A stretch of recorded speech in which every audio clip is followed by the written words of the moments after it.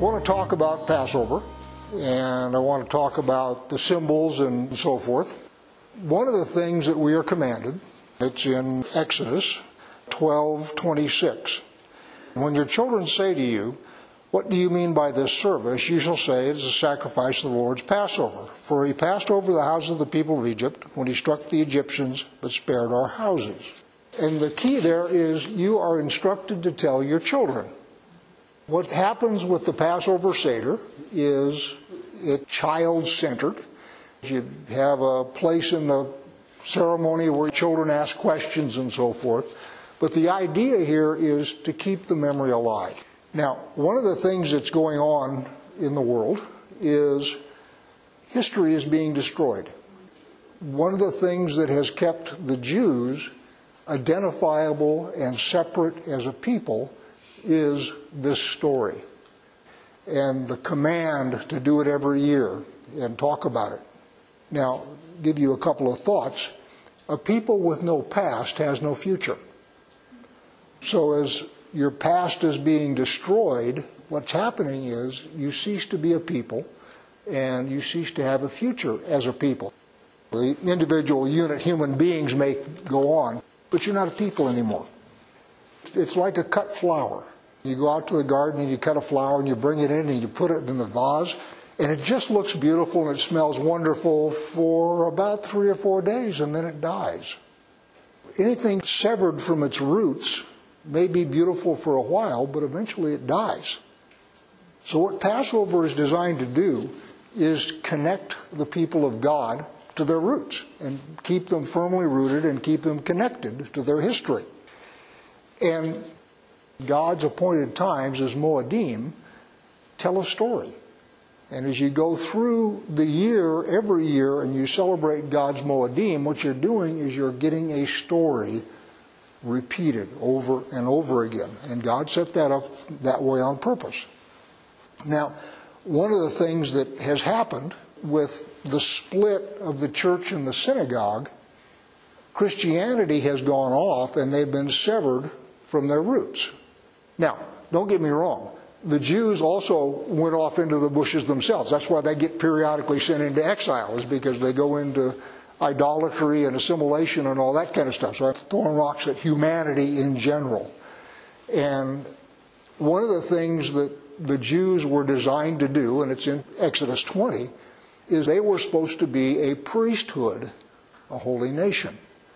The Gentiles were always going to come into the kingdom.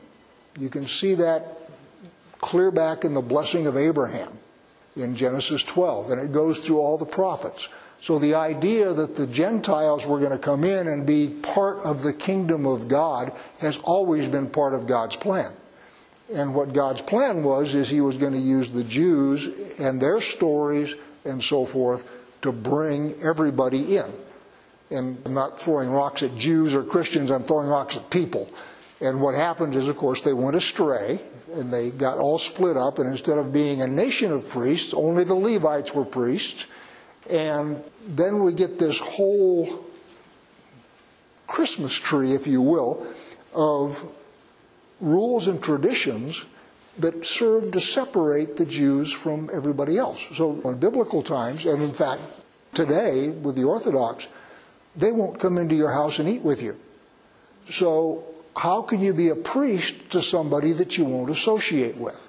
And again, this is not saying anything against Jews per se. Everybody does this kind of thing. This is human.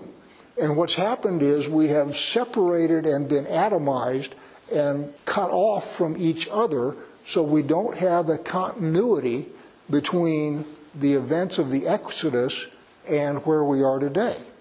And the separation and destruction of history has been deliberate. And we can see it happening in our own society as our history is being separated and destroyed. And that's the fastest way to atomize and destroy a people. It was God's intention that we should all be a nation, one people in the kingdom of God, led by the Hebrews. That was the goal. That's what he said. So, okay, the first thing we do is we split and scatter the Hebrews all over the place so that they're not terribly effective, still remain identifiable, but they're not the effective force they're supposed to be. Then when Yeshua comes out of Judaism, what happens the next is the Christians and the Jews separate so that the Christians are now off doing their own thing and the Jews are off doing their own thing. So instead of being the kingdom of God unified, we're in these little pockets, everybody doing his own thing. That's where we are. And that's how it's happened. So what I wanted to do is take you through some of the symbols of Passover, and I want to show you what they mean specifically to the Jews, to the Hebrews, because they're the ones that actually went through these events. And so everything in the Passover commandments, if you will, is specific to something that happens to Israel. But everything there is also symbolic to the Gentiles. So it's specific to Israel because they lived through it. It's symbolic to us because we didn't live through it. But the way it's set up is it means something to everybody. And that's the way it was designed. So what I want to talk to you about is 4 symbols. And then I'm going to add a 5th. So the 4 symbols I'm going to talk about is the firstborn. The second one is the lamb. The third one is blood. And then the 4th one is bread. Notice those are all symbols of the Passover. Those are all commanded in Exodus 12. You all had a Passover Seder last night here. And by the way, great job. I understand it was wonderful. My dear wife and I were down doing the same thing with our children and grandchildren. So you all recognize these symbols. And what I want to do is talk to you about each of these symbols in the context of what they meant to Israel at the time.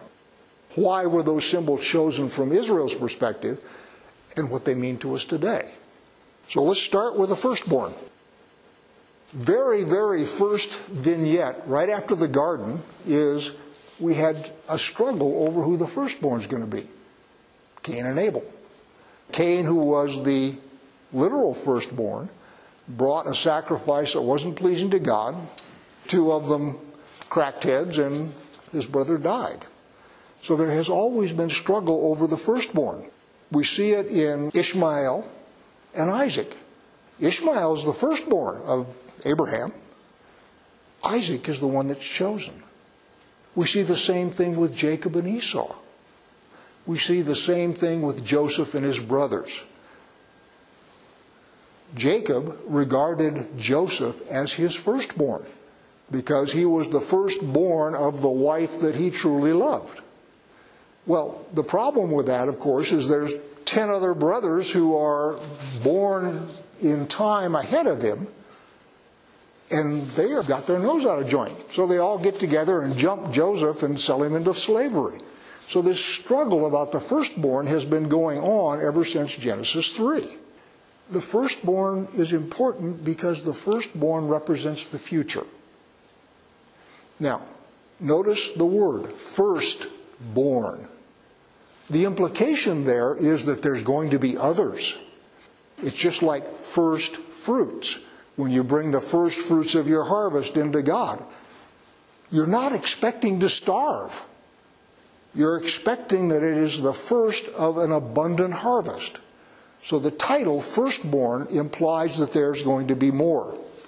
So what God does in Exodus 4:22, one of the things he tells Moses to tell Pharaoh is, Israel is my firstborn. Turn them loose. Because I'm going to get my firstborn to do what I've called my firstborn to do. And if you don't turn them loose, I'm going to kill your firstborn. That's clear back in Exodus 4. So God regards Israel as the firstborn. And that fits with them being the nation of priests. It fits with them being the ones who are to carry the Word of God into the world. And it fits with them bringing the nations to God. That's the job of a firstborn. They're the first. And so everybody else is supposed to come in eventually. Now, slavery. Why were they in slavery? Well, they were in slavery because exile is therapeutic. You've all heard me do this riff before, but God sends Israel into exile specifically to correct a problem that they have. And the poster child here is the exile to Babylon. They fell into idolatry. Fine, you guys want to do idolatry? We'll send you to Idol Central. We'll send you to Babylon. Well, Israel sold their firstborn, Joseph, into slavery. Oh, you want to sell somebody into slavery? Fine, we'll teach you about slavery. And they go down to Egypt, and they weren't slaves all that time, but at the end of the exercise down in Egypt, they become slaves. And the message there is, this is what it's like to be a slave. You don't like being a slave. So when I bring you out of there, you need to understand emotionally and physically what it's like to be a slave. So that's why they were enslaved, and they had descended into sin and death, just like everybody else does. I mean, this is not, again, specific to the Hebrews. And what happens when you're in sin and death is you're a slave to sin. So they're a slave to Pharaoh, and they're also a slave to the world, and they're a slave to sin. So God has to deliver them out of all of that. So that's the deal with the firstborn.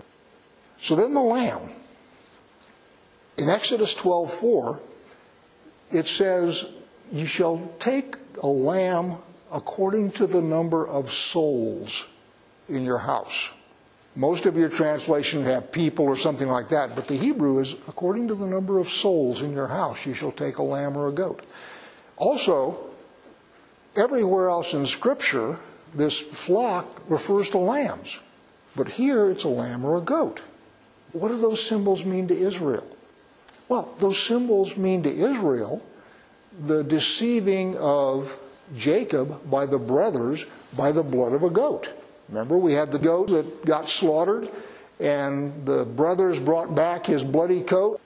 And what you have is you have goats run all the way through Israel because God says, I want you to remember your history. This is where you came from. This is what your ancestors did. Don't ever forget who you are. Don't ever forget where you came from. So in that sense, the blood of the lamb or the goat is highly symbolic to Israel. And of course, to us in the nations, we see then the sacrificial lamb and ultimately the sacrifice of Yeshua. We see that going through our history. So to us, the Exodus lamb or goat is symbolic. To them, it was something they lived through. Now, let's look at the blood. Blood is characteristic of birth. For those of you ladies who have been through the process, and those of you gentlemen who were involved in that process, you know what it is. It's messy. So blood is going to indicate rebirth. Deliverance from sin and death requires rebirth. Remember, Paul says, the wages of sin is death. Well, if you're going to be delivered from it, you must die and be reborn. That's the whole business of born again. And by the way, that is not Christian, that's Jewish. Hebrew. It goes all the way back. And the idea is periodically everybody falls into the realm of death. It's something that we do as humans. And it is not necessarily sinful. So God forbid your Uncle Samuel dies and you have to take care of his body, then you've entered the realm of death for a time. You haven't sinned, you haven't done anything wrong, but you have to do a transition back to life. And that's what the mikvah or the baptism does. You go down into the waters of death and you symbolically come up on the other side, born again. So these symbols are not Christian. They are Christian because they're symbolic to us, but they're not original with us. It goes clear back in our history to the Hebrews, clear back in the Torah. Let's look at bread. A couple weeks ago, I did a whole hour on bread. First use of bread in Scripture is after the fall. Before that, people chow was the fruit of the trees. After the fall, people chow became bread. So bread, if you will, is symbolic of having been thrown out of the garden. Bread is also the thing that we get fed with now. And unleavened bread which is the element of the Passover, represents bread without sin. So what we're doing is we're starting from the garden where you have bread as the food of fallen people.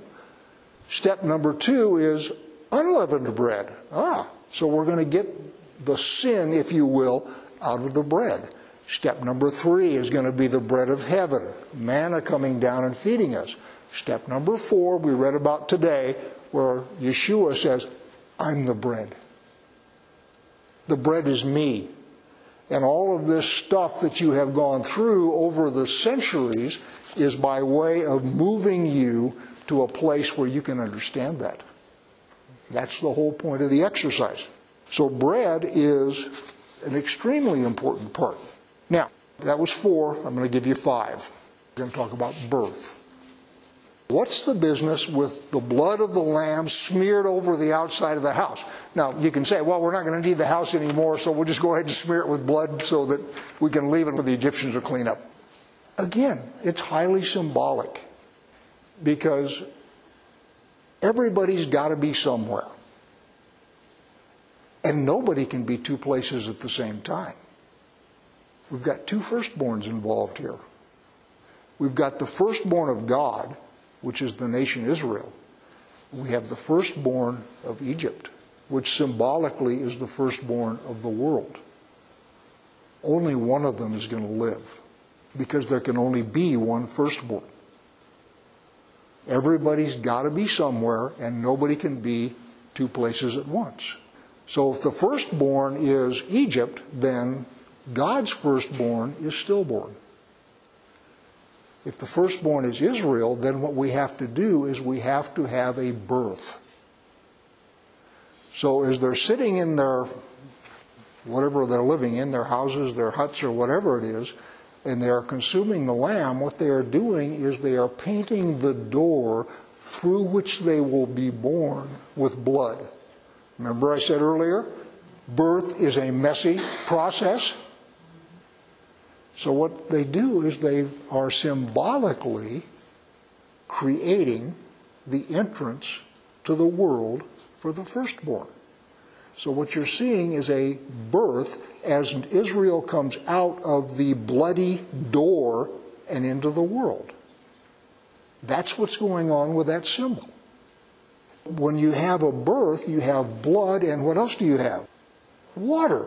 Because the woman's water breaks and you have a flush of water. Well, where's the water? The Red Sea. And what happens is 2 go into the Red Sea. Israel goes in, Egypt goes in. One of them is born again and comes out the other side. One of them is stillborn and dies in the sea. That's what the symbols mean. And they mean something to Israel because Israel had to live through it, but they mean something to us because we should be connected to Israel, and we should understand these symbols in the same way they do. For us, they're symbolic, Gentiles. For Israel, they're real. I started off with a people disconnected from its history has no future. One of the things God does as he sets this whole thing up, and this wasn't roll your own, by the way, this was all set up and planned by God. What it becomes is a really understandable story. As I explained to you what happened there, that there can only be one firstborn, and in order for a firstborn to exist, there has to be a birth, and we have all of these symbols of birth going on in the Passover. That's so you can understand it and remember it. That's so you can tell it to your children in a way that is understandable. I mean, depending on their age, the technical details may not be necessary, but you understand what I'm saying. God sets this all up in human terms so it's understandable to us and it's relatable and it makes a good story. That's the whole purpose of it, is it makes a good story so we keep telling that story so that we don't lose our history. And as we go through them this year, each one of God's appointed times, his Moedim, his feasts, are part of a story, and the symbols there are going to be used consistently And it's going to tell the entire story of salvation, starting with the birth of the firstborn, winding up with the return of the Messiah. Everything is laid out, if you will, in those feasts. And that's why they're set up that way, so that we can celebrate the feast and we can tell the story and we will know what our history is as we do that. And as I say, for Jews, it's their history. For us, who are Gentiles, who have been brought in, which was always part of the plan, it's so we understand it slightly different way, but we understand the same thing. So tomorrow, when we have our first fruits celebration, another one of God's feasts, not Easter, it's first fruits. Just happens to fall on the pagan Easter this year. Doesn't always. But the deal there is resurrection. So we'll talk about resurrection tomorrow. And, oh, by the way, I have to say this carefully, resurrection is kind of a big deal. But it's not unique to Yeshua. It happens in the Hebrew Scriptures. You've got the Shunammite's son that is raised from the dead. You've got Jonah that's raised from the dead. You've got Yeshua, when he walks the land, raises people from the dead. And the whole idea there, starting clear back in the history books, Elijah, Elisha, and so forth, is everybody should understand that resurrection is possible. This isn't something that this bastard child from Mary just sort of walked up and said, okay, I'm going to... That would have been absurd, because nobody would have believed it, because they didn't have any history of it. So what we have is we have these historical events.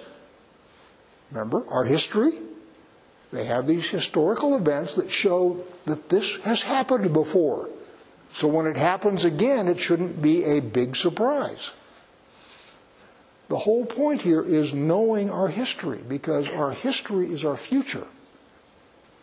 And as we get severed from our history, and as I say, it's one of Satan's great triumphs, that he was able to sever the church from the Hebrews. Because the Hebrews were supposed to be teaching the church about God, the kingdom, because they're supposed to know it. So as we get severed into little chunks, and everybody's off doing his own thing and rolling his own and whatever, what's happening is we're losing the plot. So the Jews, God bless them, have lost the business with, this is the Messiah. We've lost the business of, wait a minute, there's a whole bunch of stuff going on here, and it isn't just sort of waltzing around saying a little Jesus prayer and all of a sudden everything's fine. There's a whole lot more to it.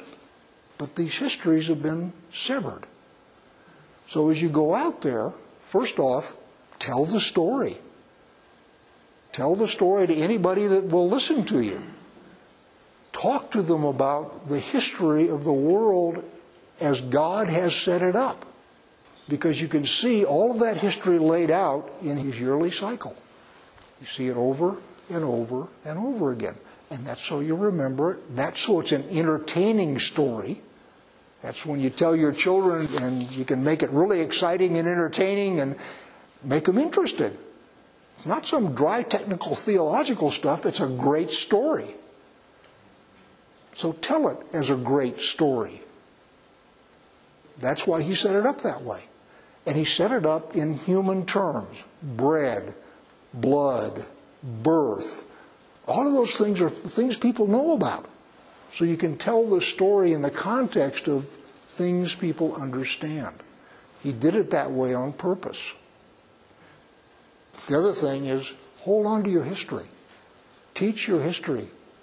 There's a great history that this country has lived through. Most of it, at least initially, was based on Torah. That's worth preserving. Just as the history of the Exodus all the way through to the crucifixion are worth preserving. Because if you lose your history, you lose your cohesiveness. You cease to be a people.